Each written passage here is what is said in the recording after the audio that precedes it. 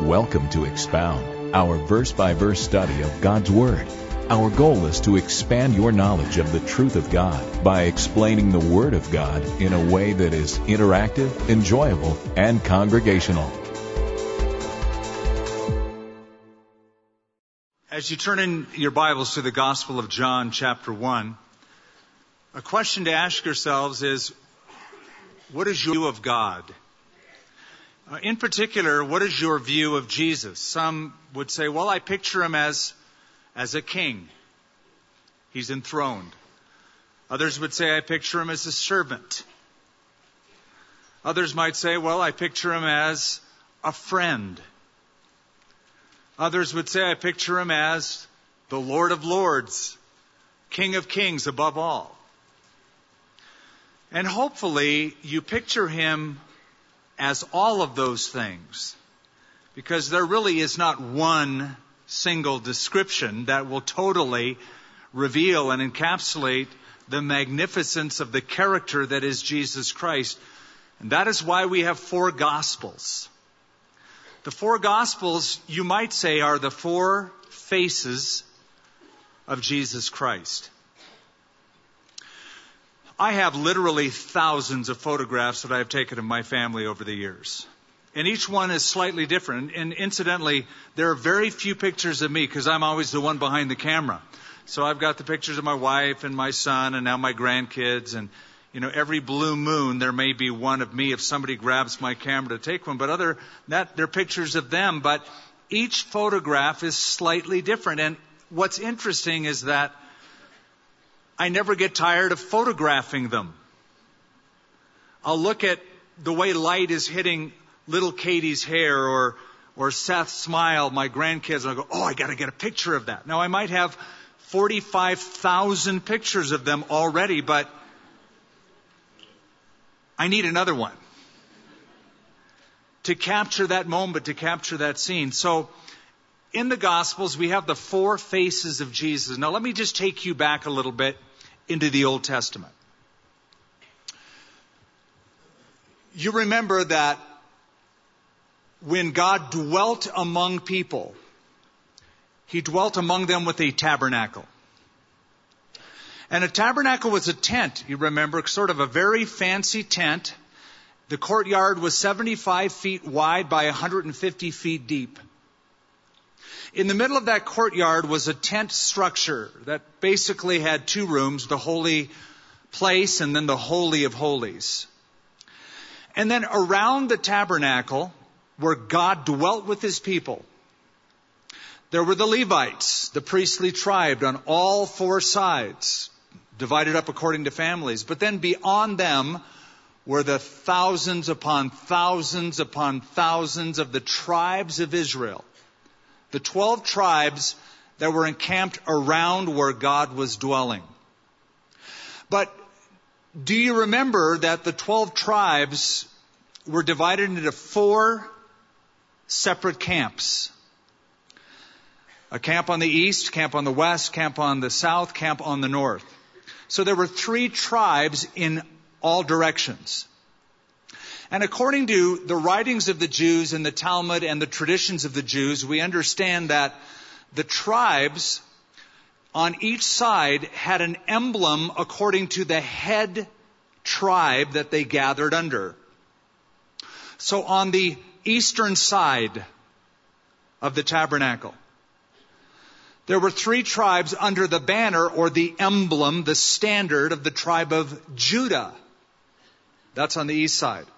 On the west side were 3 more tribes under the emblem or the standard of the tribe of Ephraim. On the south side of the tabernacle were 3 other of the 12 tribes under a single banner, a standard, an emblem. And that was the tribe of Reuben. And then to the north, 3 more tribes. And that final encampment had as its standard, as its emblem, the tribe of Dan. Now here's what's interesting.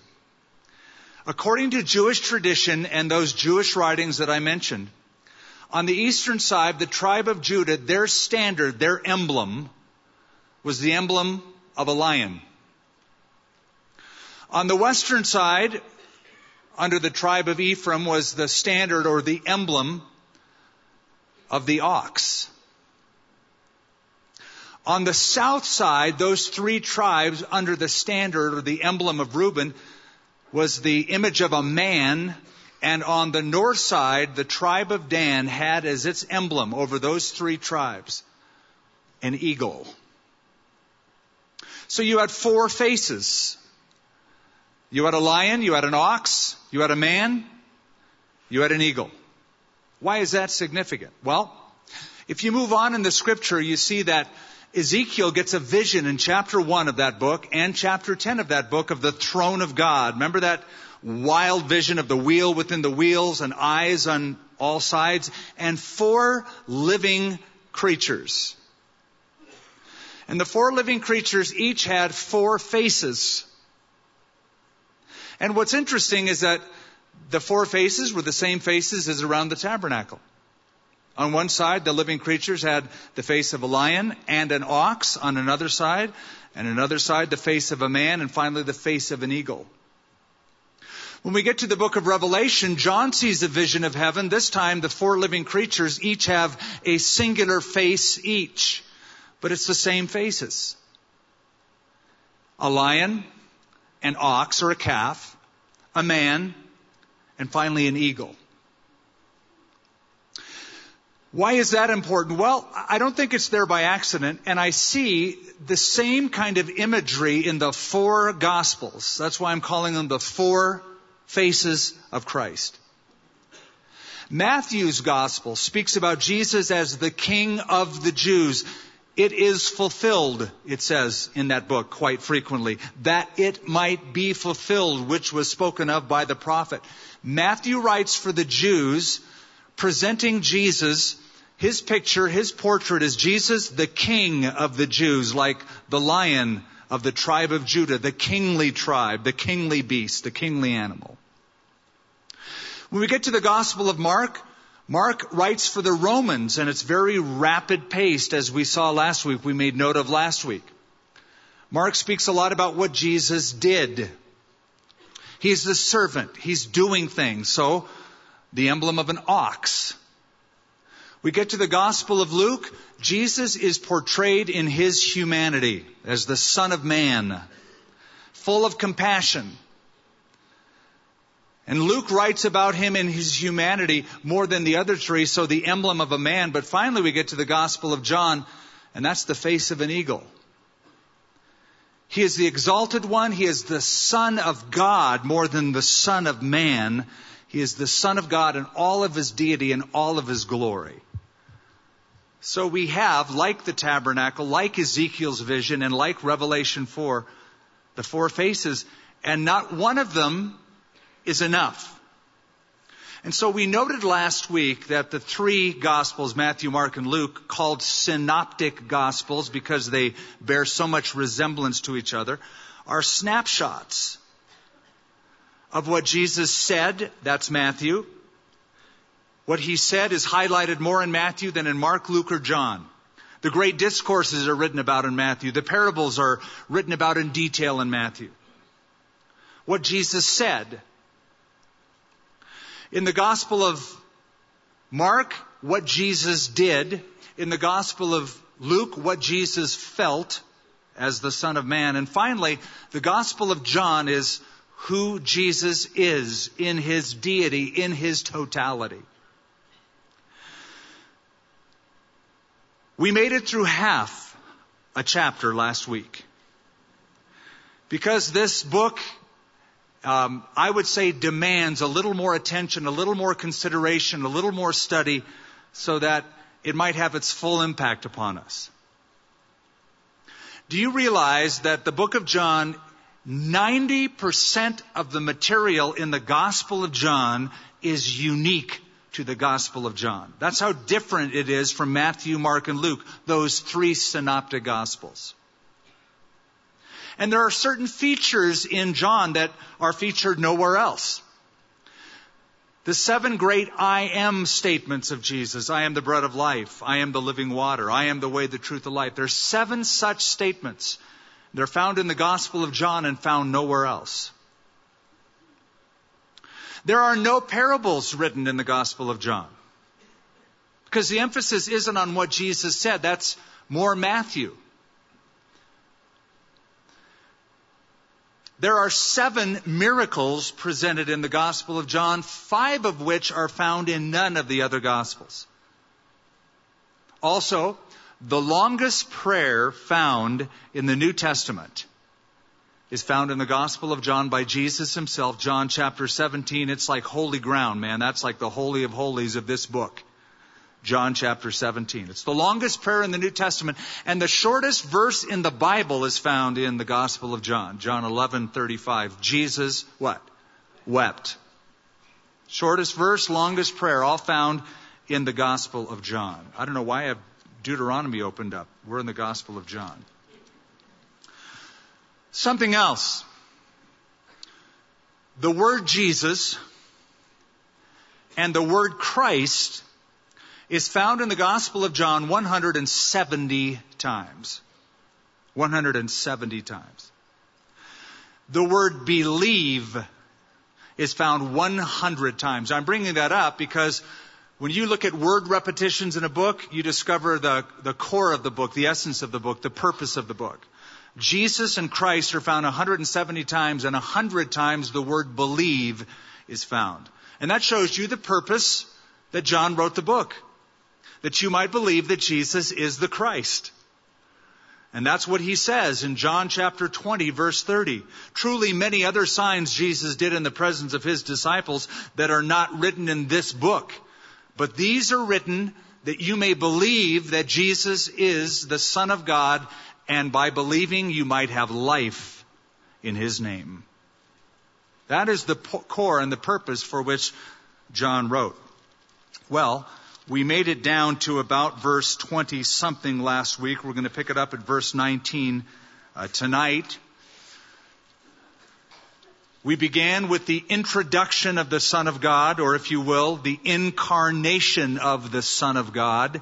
That's chapter 1, verses 1 through 18. In the beginning was the Word was with God, the Word was made flesh. That's the introduction or the incarnation of the Son of God.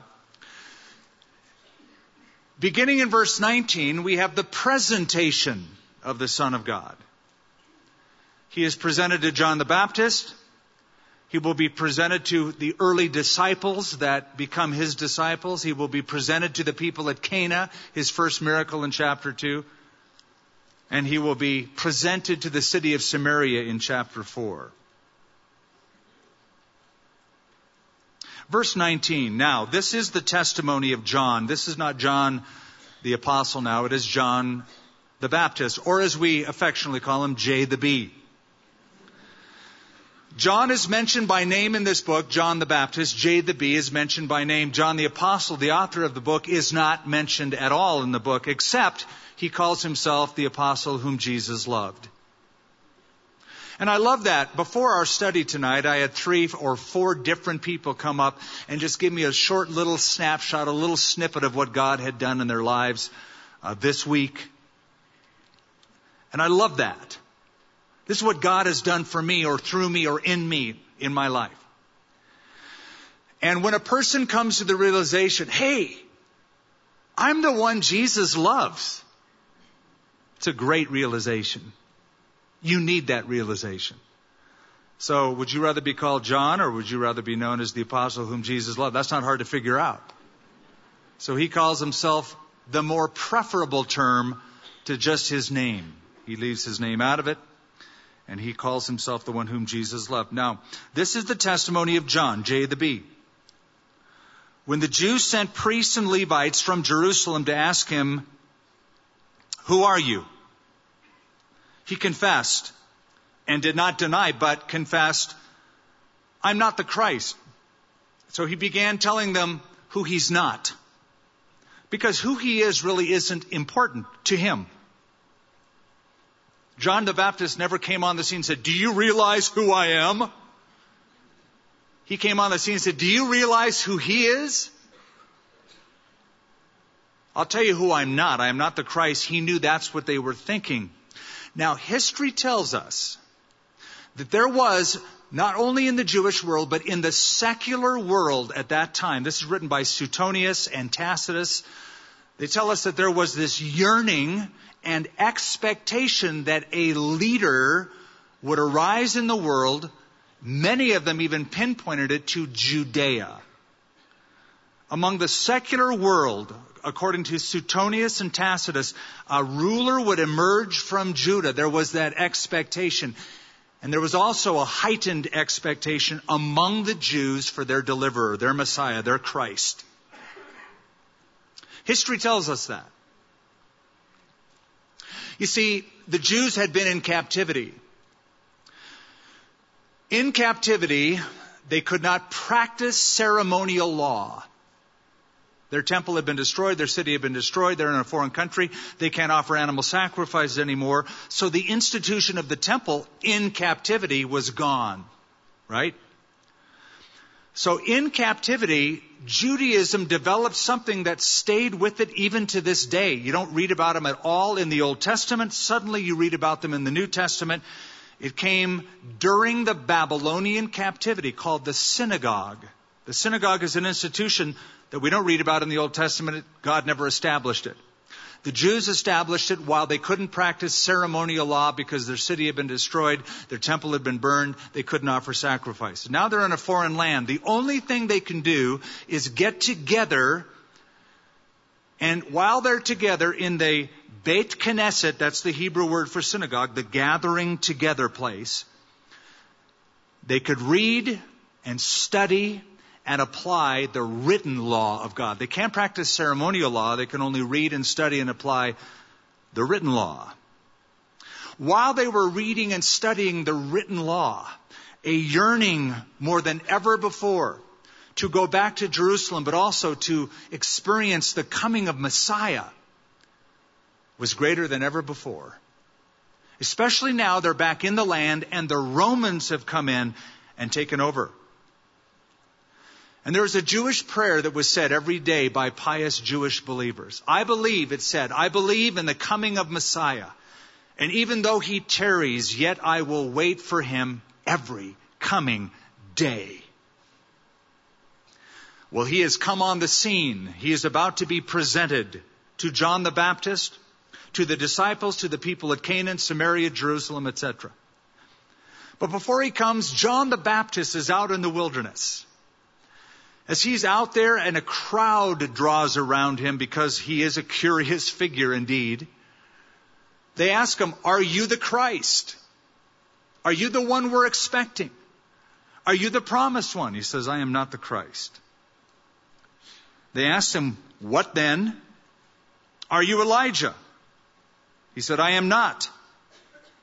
Are you the prophet? He answered, no. Then they said to him, who are you that we may give an answer to those who sent us? What do you say about yourself? He said, I am the voice. Jesus is the word, I am the voice of one crying in the wilderness, make straight the way of the Lord, as the prophet Isaiah said. Are you Elijah? Nope. Now, why would they think that he is Elijah? Well, two reasons. The way he looked.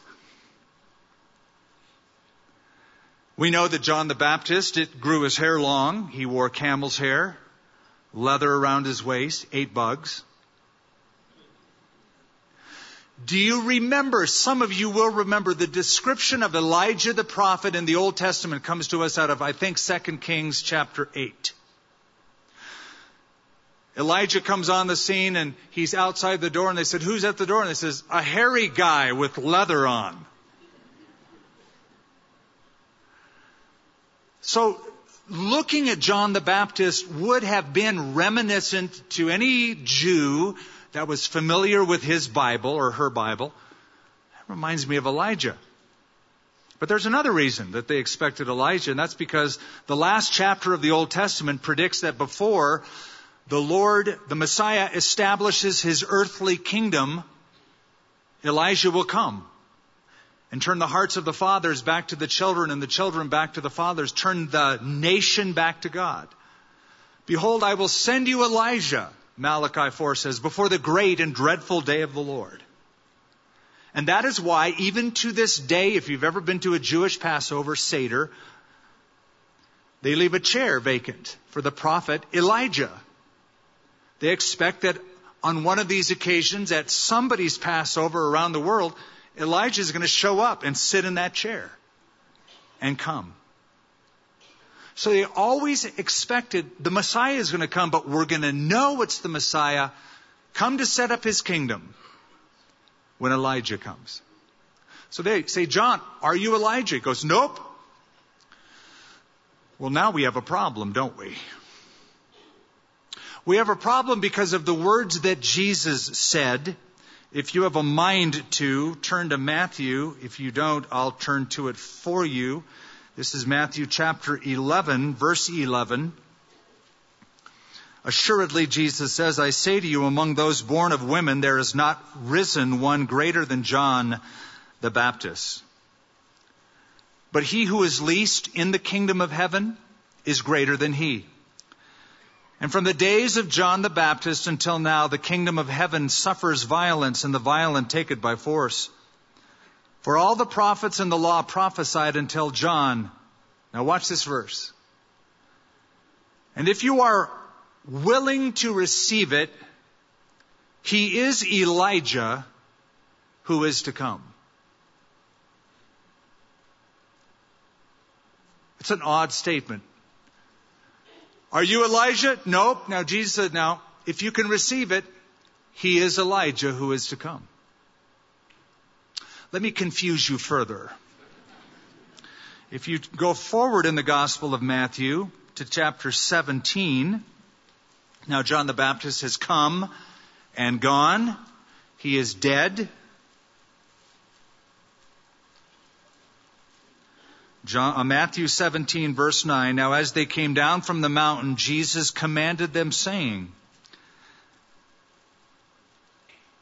tell the vision to no one until the Son of Man is risen from the dead. And his disciples asked him, saying, why then do the scribes say that Elijah must come first? Now the reason they asked the question is because Jesus was transfigured moments before this, along with Moses and Elijah the prophet. They saw this transfiguration vision on the mountain. So they asked him about it. Why then do the scribes say that Elijah must come first? Jesus answered and said to them, indeed, Elijah is coming first and will restore all things. So speaking yet future, now John the Baptist is come and gone. So he's saying, you know what? Elijah is going to come. Like Malachi said, he is coming. But I say to you that Elijah has come already. And they did not know him, but did to him whatever they wished. Likewise, the Son of Man is about to suffer at their hands. Then the disciples understood that he spoke to them of John the Baptist. So John says, I'm not Elijah. Jesus said, well, if you can receive it, it is Elijah. Then he says, you know, Elijah the prophet, the real Elijah, is going to come in the future. But you know, in a sense, Elijah has already come. And they did whatever they wanted to him. And they go, oh, he must be speaking about John the Baptist. So what does this all mean? Here's what it means. When Zechariah was in the temple and offering incense, and the angel Gabriel said, your wife Elizabeth, though she's an old gal, is pregnant. And she's going to have a son. You guys are going to have a son together. You're going to call his name John the Baptist. That's the John we're talking about. He will come in the spirit and in the power of Elijah to turn the hearts of the people back to the Lord their God. And he starts quoting Malachi 4.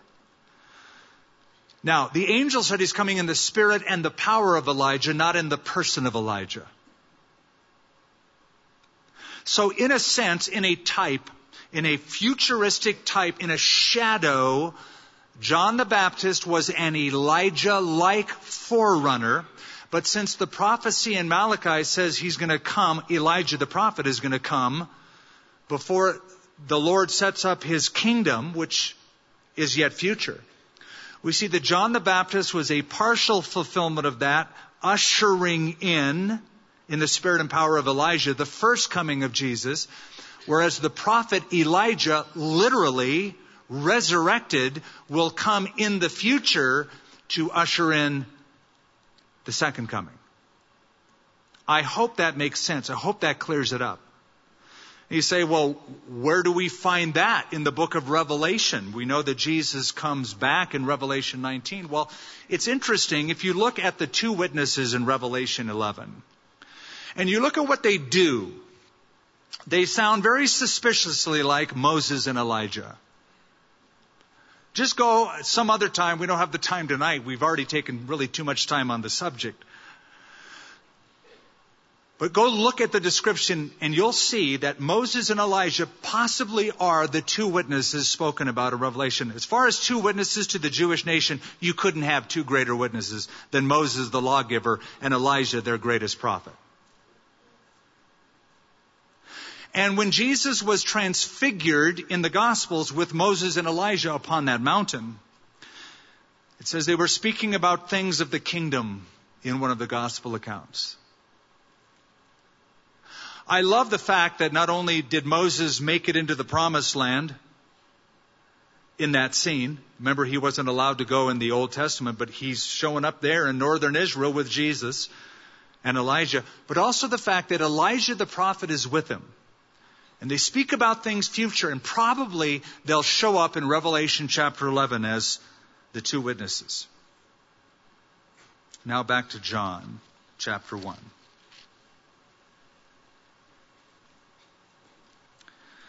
Verse 24, now those who were sent were from the Pharisees. And they asked him, saying, why then do you baptize if you are not the Christ, nor Elijah, nor the prophet? Now what is this, the prophet? And they said, are you the prophet? No, I'm not the prophet. Why are you baptizing if you're not the prophet? When Jesus asked his disciples, right before the transfiguration at Caesarea Philippi, who do men say that I am? Remember, they said, some say you're John the Baptist, some say you're Elijah. Some say you are Jeremiah or one of the prophets. The reason they thought Jesus might be Jeremiah or one of the prophets is there was a long-standing tradition that Jeremiah the prophet will also come back. And he will restore the Ark of the Covenant to its proper place in the worship system of Israel prior to the Messiah's arrival to establish his kingdom. But I believe what they are referring to more than that, when they said, are you the prophet, is, if you recall in our study in Deuteronomy chapter 18, Moses said, for the Lord your God will send to you another prophet like unto me. Him you shall hear. You shall listen to him. And that is believed, a long-standing belief, that is a messianic prediction. Are you the Christ? No. Are you Elijah? No. Are you the prophet? Either Jeremiah or one of the prophets, or perhaps that prophet referred to in Deuteronomy 18. So they ask him, since he says, no, I'm none of those. He said, why are you baptizing then if you're none of these people? John answered and said to them, I baptize with water, but there stands one among you whom you do not know. It is he who, coming after me, is preferred before me, whose sandal strap I am not worthy to loose. Again, please notice, John, just the humble nature of this voice proclaiming the word of life. He says, there's somebody coming, and the one that is coming, the one that you are anticipating, you know what? I am not even worthy to be a household slave to this man. It was the servant's job to unloose and to take off the sandals of a master who had walked the streets and had come home in the evening. The slave, the servant, would take off the sandals by unloosing the straps and then wash the feet. John the Baptist said, I'm not even worthy to do that. Now, contrast John's words. I'm not even worthy to be his servant. To some of our attitudes, when we pray and go, Lord, I deserve better than this. The way you've been treating me, the way you've allowed this to happen in my life, the trials and the tribulations, well, I've served you and I've trusted you. And we start getting angry at God like God should give us what we deserve. You should praise him and thank him every day that he doesn't give you what you deserve. You'd be in hell. That's what we deserve. I'm not even worthy to be a household slave. These things were done in Bethabara, beyond the Jordan where John was baptizing. Bethabara is where we were a few weeks ago in Deuteronomy. It's the place of crossing. The place the children of Israel, when Moses said, you're going to cross over the Jordan River, and Joshua in chapter 1 takes them over at this place called the place of crossing, Bethabara. They had been wandering around the wilderness till they crossed over into the promised land. It's the place where the nation was baptized, so to speak. They went through the waters of the Jordan that parted for them, and they came over from wandering around into the promised land. I don't believe that John puts that there without intentionality. I believe that John is directing our attention to just as the children of Israel wandered and wandered and wandered and had no resting place till they came into the promised land. It's time for you to enter into your rest. Quit wandering around through life and wandering off the path and come into the place God has promised you in Christ, life in Christ. So he's baptizing down there where the nation had been baptized at the Jordan River. Now let me tell you about baptism, because most people in the world, most religious people in the world, think that baptism was invented by Christianity. Christians, we baptize people. That's the ritual of Christians. It wasn't originally. It was invented by the Jewish people. Did you know that if you wanted to be Jewish in antiquity, you had to go through three rituals? Number 1, instruction. Number 2, circumcision if you're a male. And number 3, baptism. Instruction by a scribe, circumcision by a priest, baptism by or with a witness. It was a symbol that you were proselytizing, you were converting from paganism, from whatever you were into before, into Judaism. You acknowledge one true living God, the God of Israel. If you wanted to be an Israelite, if you wanted to believe in the one true God, Yahweh, you had to proselytize by those 3 things. So if you wanted to be a Jew, if you were a Gentile, a pagan, that's what you had to do. Baptism was part of it. Number 1. Number 2, if you were a Jew and you had become ritually unclean by touching a dead body or coming in contact with something that would defile you, before you would go up into the temple area, you would have to baptize yourself. There was self-baptism. Now, if you've been with us to Israel, as you get up to the Temple Mount on the southern steps just before, you see all these pools dug out in the rocks. They're called mikvaot.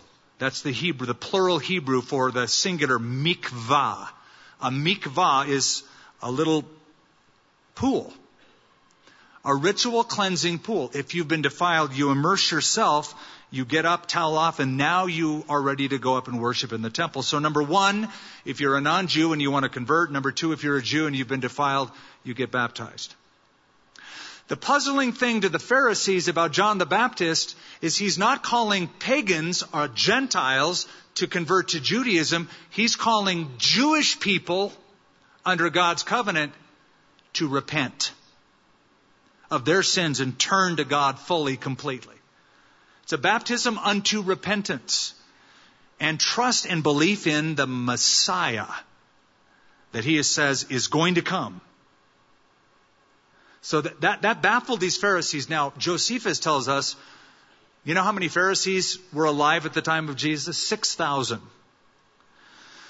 Pharisees were strict. They were legalists. They were very narrow in their interpretation of the law. They were very ritualistic. They believed in miracles. They believed in spirits. They believed in angels. Their opposite counterpart were the Sadducees. They were the liberals. They did not believe in spirits. They did not believe in the scripture past the Torah. They didn't believe in supernatural, etc. So they were antagonists, the Pharisees and the Sadducees. But John wants us to know that the group that comes to John the Baptist were sent out by the Pharisees, these really strict legalistic Pharisees. The next day, verse 29, John saw Jesus coming toward him. And he said, "Behold, the Lamb of God who takes away the sin of the world." Now, John's dad was what? What was his occupation? He was a priest. He was a priest in the temple of Jerusalem. John, therefore, grew up around temple ritual. He understood what lambs were for. They were bred for sacrifice. He sees Jesus and says, "Look, there's the Lamb of God. The Lamb God has sent." And the application is universal. Who takes away the sin of the world. What did John the Baptist have in mind when he saw Jesus? Well, perhaps he had the Passover in mind. From the ancient times, you take the blood of the lamb, put it on the lintels and doorpost of your homes.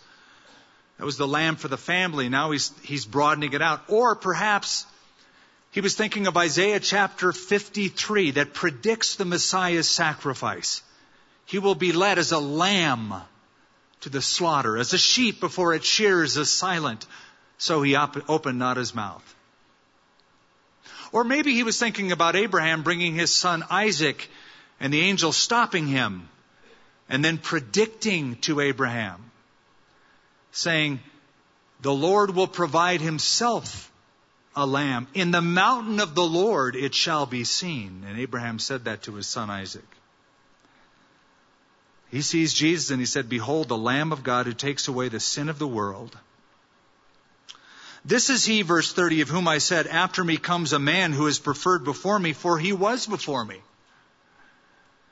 I did not know him, but that he should be revealed to Israel. Therefore I came baptizing with water. And John bore witness, saying, I saw the Spirit descending from heaven like a dove." Why a dove? A dove was an animal of sacrifice. If you couldn't afford a lamb, if you were the poorest of the poor, you could bring a dove. So like a lamb, a dove appearing over Jesus, indicating this is the one. Here's the one who can relate to those who can afford a sacrifice and those who can't. Rich and poor alike, all people. A lamb or a dove, it's the same person. And he remained upon him. I did not know him, but he who sent me to baptize with water said to me, upon whom you see the Spirit descending and remaining on him, this is he who baptizes with the Holy Spirit. And I have seen and testified that this is the Son of God. Now let me ask you a question. It's puzzling. Because twice in what we just read, twice in this text, John the Baptist said, I didn't know him. I didn't know him. How could he say that? He knew him quite well. He was his cousin. He was his second cousin. We know from the scripture that John the Baptist's mother Elizabeth and Jesus' mother Mary were first cousins, making Jesus and John second cousins. They knew each other. They grew up going to the feast together. John knew that cousin Yeshua's coming to town. We're going to play and have a blast. They were familiar with each other. He knew him, but he says, I didn't know him. What he means is, I knew him as a cousin, but I surely didn't know all this time that this was the Son of God, the Savior of the world, the Lamb of God who takes away the sin of the world. I grew up not having that awareness. And now this dove alights upon him and tells me, that's him. That's the one you know as a cousin. You didn't know he would be the Savior, but he is. That's what it means. So Jesus and John were familiar. They were second cousins. Now there's something else. It is believed that Jesus' mother Mary and John the writer, John the apostle, not John the Baptist now, John the author's mother, Salome is her name, were sisters, making John the author the first cousin of Jesus, John the Baptist the second cousin of Jesus. Make sense? Okay, I'm belaboring that point for this reason. It adds to the credibility of the witness of John the Baptist and John the Apostle to say this Jesus is the Lamb of God, the Son of God, God in a human body, which John affirms over and over and over again and highlights in this book. Why does it affirm that? Why does it understate that? Why does it add to the credibility and authenticity of the narrative in the testimony of John? Well, think about it. You have cousins. And the ones that know you, I remember growing up, my family reunion with some of my cousins, and I remember the Dower boys, Peter Dower, John Dower, in Minnesota. We had a blast in the summer, but I'll tell you this, my cousin would never say, Skip is the Lamb of God who takes away the sins of the world. My cousin Skip, he's God in a human body. Cousins know they're cousins. But these cousins, John the Apostle and John the Baptist, their testimony, and it adds to the credibility because of this familiarity. Said, this is the one. This is the one. I have seen and testified that this is the Son of God. Are these testimonies important? Well, sure they are. These are eyewitness testimonies. And under the circumstances, they're vital. Because you see, there's a whole lot of people who want to say, well, you know, Jesus was a good man, a good teacher, a good example. We'll even say he worked some miracles. But the Son of God, he is not. The Lamb of God, he is not. God in a human body, he is not. But according to those who knew him best and saw him most, it's exactly who he was. Now, Israel didn't want a lamb. He came into his own. We read last week, his own did not receive him. They didn't want a lamb. They wanted a lion. They wanted the Lion of Judah. They wanted somebody to set up the earthly kingdom now. But first he must come as a lamb to take away their sin. Otherwise they could not enjoy that kingdom. He will come again as the lamb or as the lion of the tribe of Judah. But first he comes as the Lamb of God to take away the sin of the world, because sin is the impediment between the world and God. Again, the next day, verse 35, John, this is J the B, stood with two of his disciples. So he's down to the Jordan River, down by the Dead Sea. It's very hot down there. We were down there just in the end of February, beginning of March, and it was in the 90s already. If it's the summertime, it's in the 120s or so. So I'm guessing, I'm hoping for their sake, it's in the milder time of the year. Again, the next day, John stood with two of his disciples, and looking at Jesus as he walked, said, look. That's what behold means. Look. Check it out. Check him out. Look, the Lamb of God. The two disciples heard him speak, and they followed Jesus. I love that. They heard John's testimony and said, okay, see you, John. We're going. See you. Bye. I'm going to follow him now. And Jesus turned and seeing them following, said to them, what do you want? Well, it says, what do you seek? What do you want? Same question. What do you want?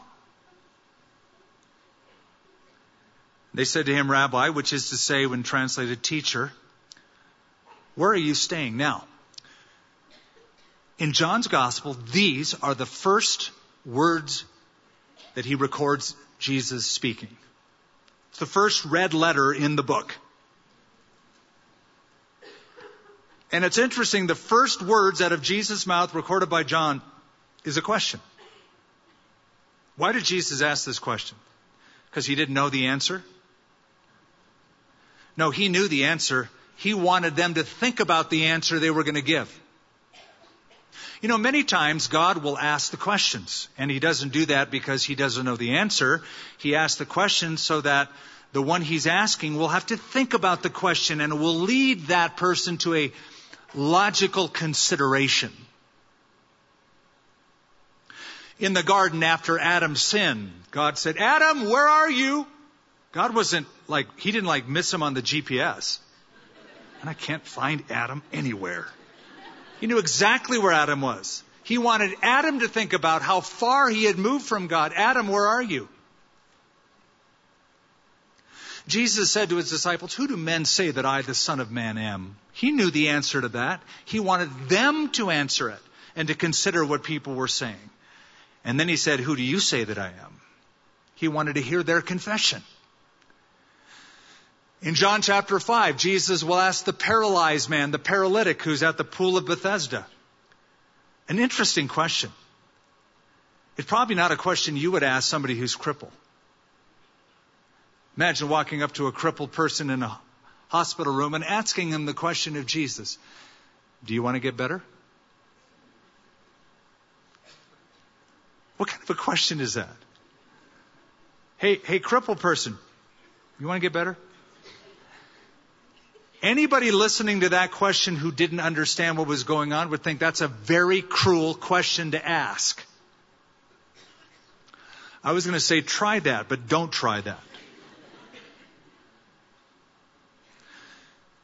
The question was meant to probe that. Are you sure you want to get better? Are you up for it? It's going to mean some changes in your life. You've been living off of the graces of people who are giving you things and giving you money and sustaining you on the dole of the charity of the people or the government all of this time. Are you sure you are ready for a lifestyle change? That means you're going to have to go back to work and struggle, etc. I know you're in suffering and pain. You don't want this, but are you sure you want to get well? Are you ready for this? So sometimes God will ask the question to provoke the answer, to get us to think of our motives. What do you want? What are you seeking? It's a good question. What are you seeking? You here tonight, us here tonight in this place. What do you see? Why do you come to church? What are you seeking? To give God the glory, to further your relationship with Him, to spot young girls that aren't married, young guys that are married. There's a number of reasons people can do things. And so these questions, when you find them in the Scripture, it's good to meditate on them and apply them to yourself. What do you want? What are you seeking?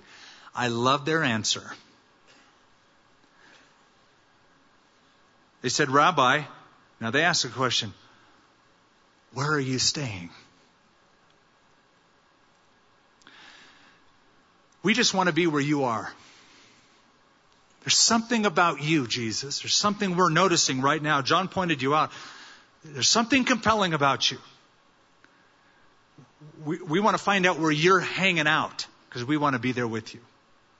It's like David has said, one thing I will desire of the Lord, and that will I seek after, that I might abide in the house of the Lord all the days of my life, and behold His beauty.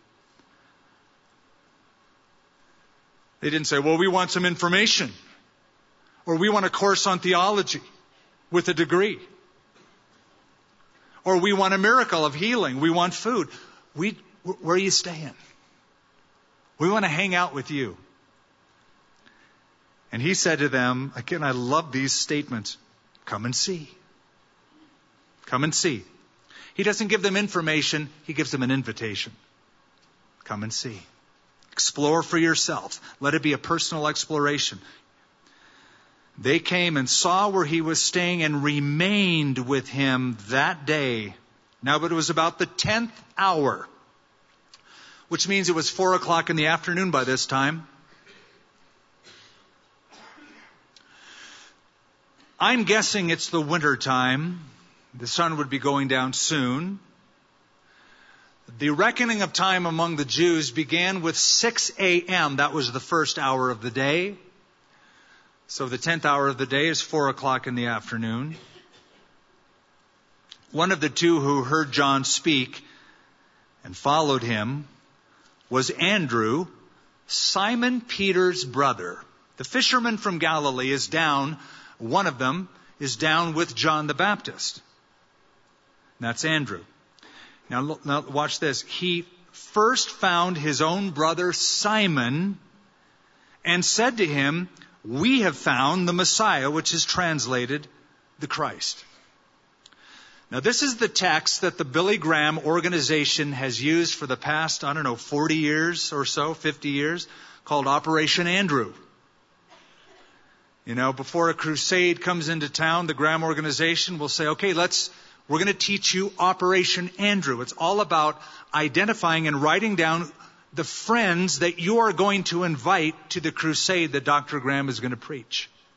You start praying for those friends. You invite them early. You invite them perpetually. You pick them up and bring them on that night or that day of the crusade. So here's Andrew going out to find his brother to introduce Jesus to him and him to Jesus. That's always a sign of love.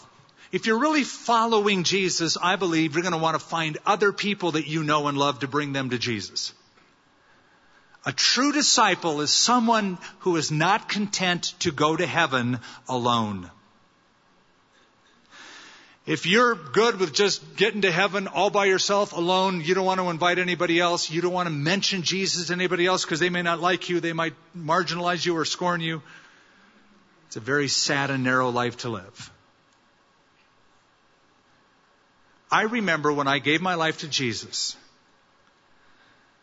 It was the summer of 19, and I was up in the San Francisco Bay Area. I was living with my brother, 1973, summer. I had watched Billy Graham on television. You've all heard that story. And I remember being gripped with, I've got to tell my family what happened to me. They've got to find out. They've got to hear this. They've got to hear about Jesus.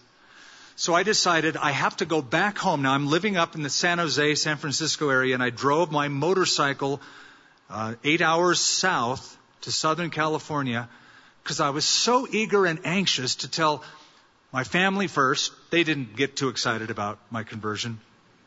My friends, they weren't all excited about my conversion, but eventually some of those came to know Christ.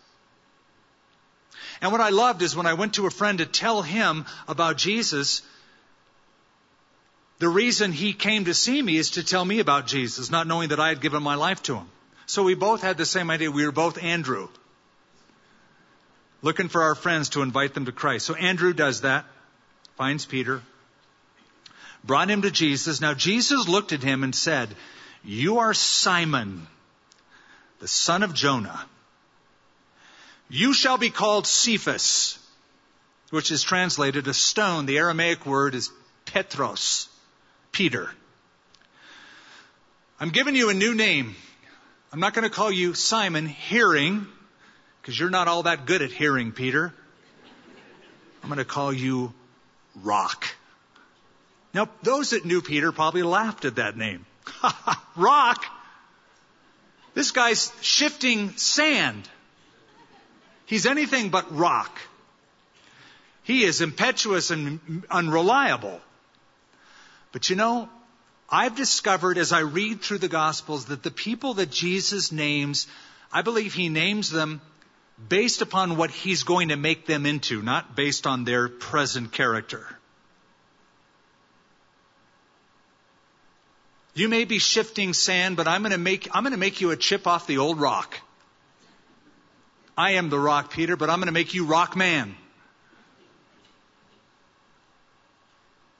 And Peter became that. Who preached that great message on Pentecost and 3,000 souls were baptized that day? Peter. Who wrote 2 New Testament letters as a leader of the early church? Peter. I love that about Jesus.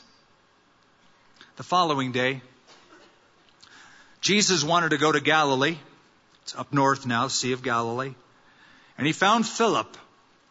And he said to him, "Follow me." Now Philip was from Bethsaida. That's a little fishing village on the northern shore of the Sea of Galilee. The city of Andrew and Peter. Philip found Nathanael. So Andrew went to Peter. Now Philip finds Nathanael and says to him, "We have found him of whom Moses in the law and also the prophets wrote, Jesus of Nazareth, the son of Joseph." We found the one everyone has been searching for and talking about and anticipating. What you hear about in the synagogues by the rabbis, the coming Messiah. We found him. His name is Yeshua. He's from Nazareth.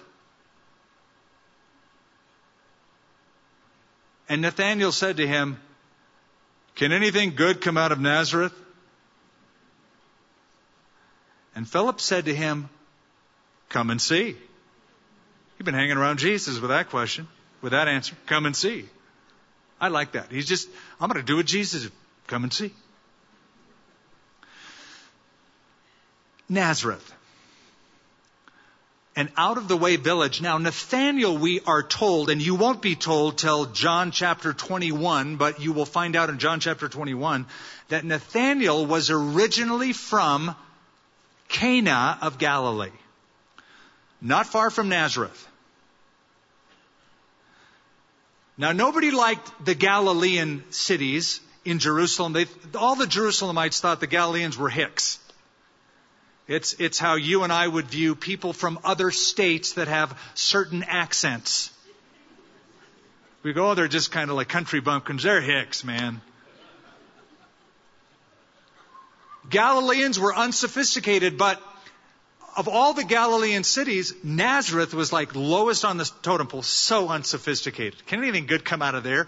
Now keep in mind, the village that Nathanael's from is Cana. It's not like great. And probably Nazareth and Cana were rivals growing up. I'm sure their high school teams played each other in basketball and things like that. So he was familiar with that. Oh, can anything good come out of there?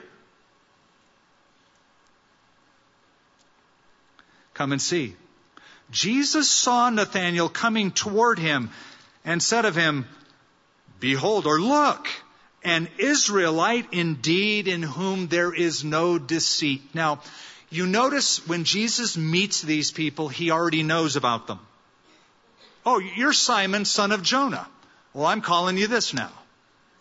So they, on a normal, natural, human level, are being introduced to him, but it's as if Jesus was anticipating them. Now, I don't have time now, but in a study I did, Finding the God Who Finds You, in our Believe 879 series on the Gospel of John in depth, I go into this in depth, in detail. The whole idea of you choosing versus God choosing, Arminianism versus Calvinism, pre-election, predestination versus personal volition. I go into all that using this text. So suffice it to say now, Jesus said, "Hey, it's like I know you. An Israelite indeed, in whom there is no guile." Now, why would he say that? Because he sounds like a wiseacre. A wiseacre. Oh, can anything good come out of Nazareth?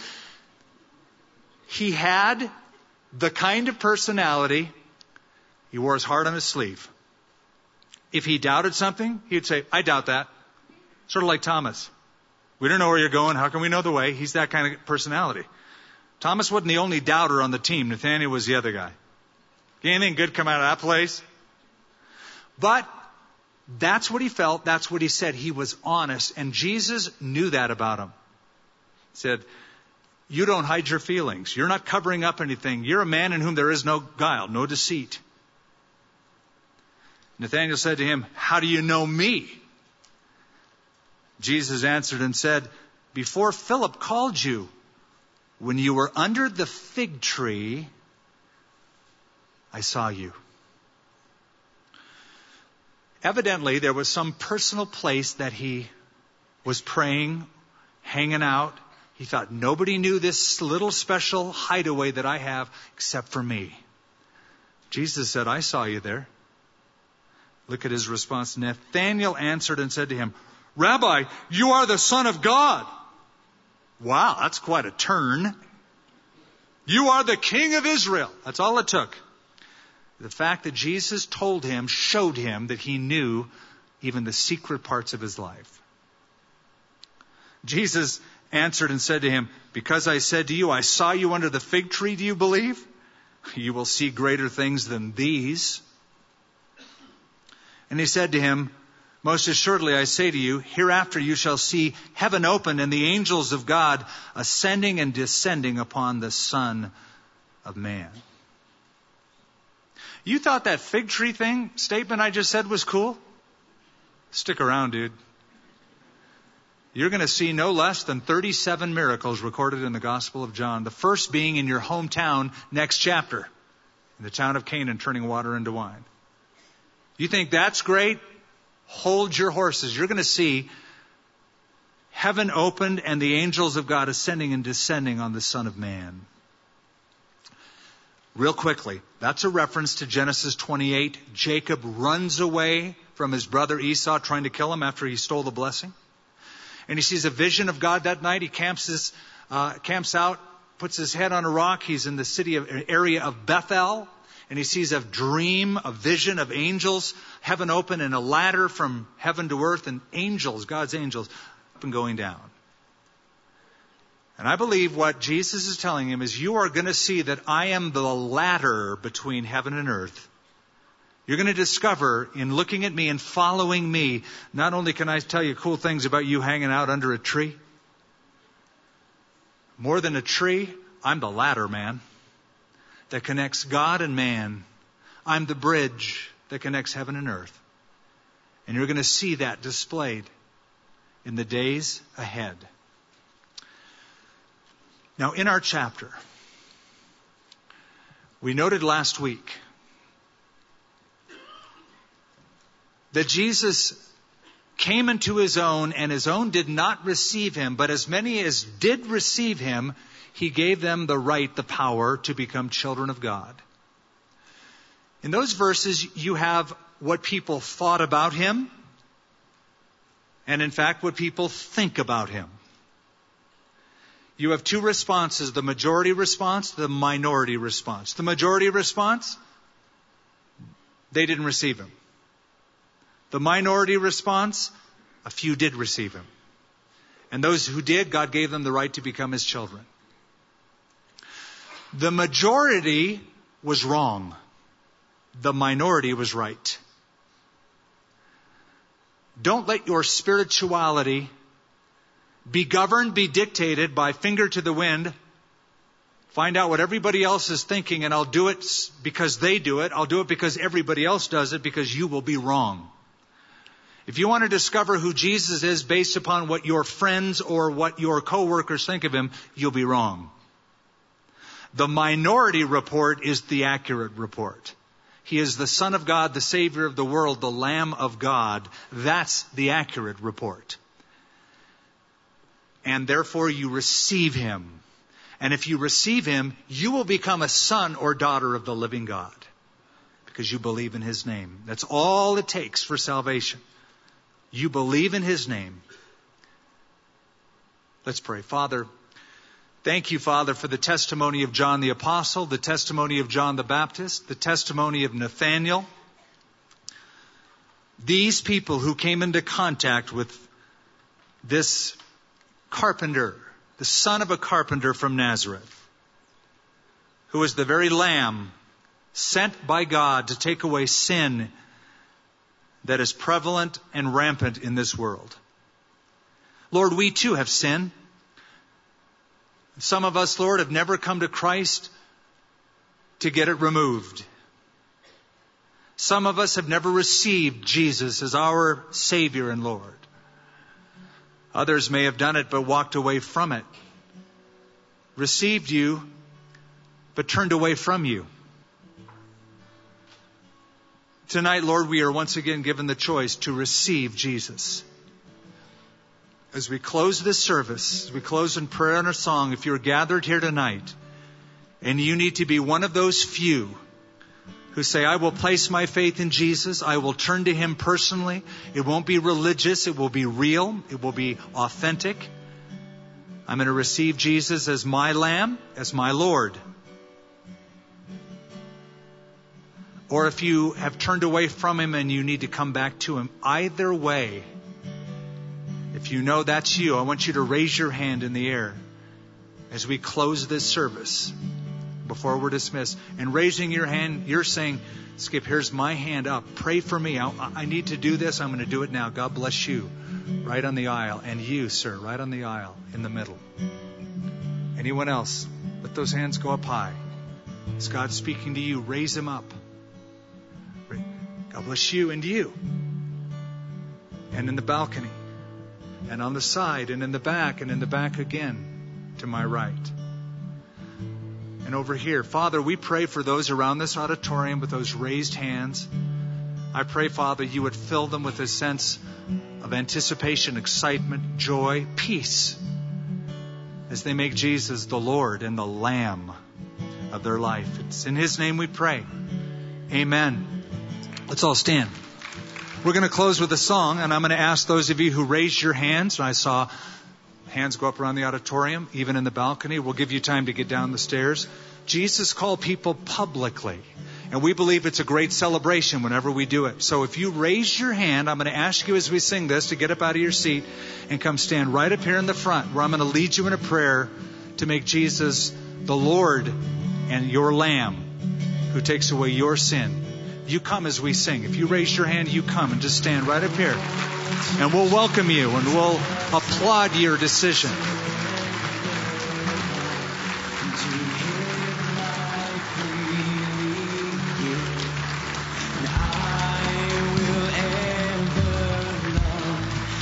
Trust Him in His presence daily live. And I surrender all. And I surrender all. And all to Thee, my blessed Savior, I surrender. We're going to wait just another moment. We're not going to let this linger. We're already a little bit over time.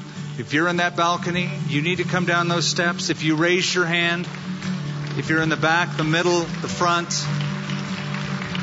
if you didn't raise your hand, but you know God is speaking to you, this is something you need to do. You come and join those who have already come and say yes to Him.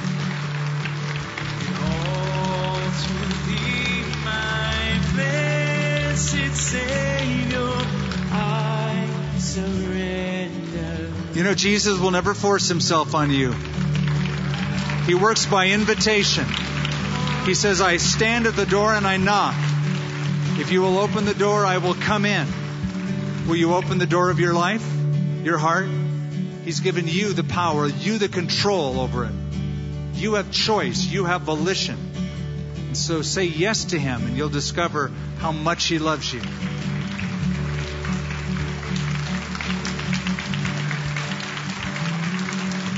Beautiful. Come right on up this way. All right. Now, those of you who have come forward, I'm glad you did. I hope you don't feel on the spot right now. I just want you to feel and know that you're surrounded by people who love you and are excited that you are making this all-important, most important decision of your life. So I'm going to lead you in a prayer publicly. I'm going to say these words out loud. I'm going to ask you to say them out loud from your heart as you give your heart to the Lord. Let's pray. Say, Lord, I give you my life. I know that I am a sinner, and I'm sorry for my sin. I believe that Jesus died on a cross, that He shed His blood for me, and that He rose from the dead for me. I turn from my sin. I leave it behind me, And I turn to Jesus as my Lamb, as my Savior, as my Lord. It's in His name I pray. Amen. Amen. If you've missed any of our Expound studies, all of our services and resources are available at expoundabq.org.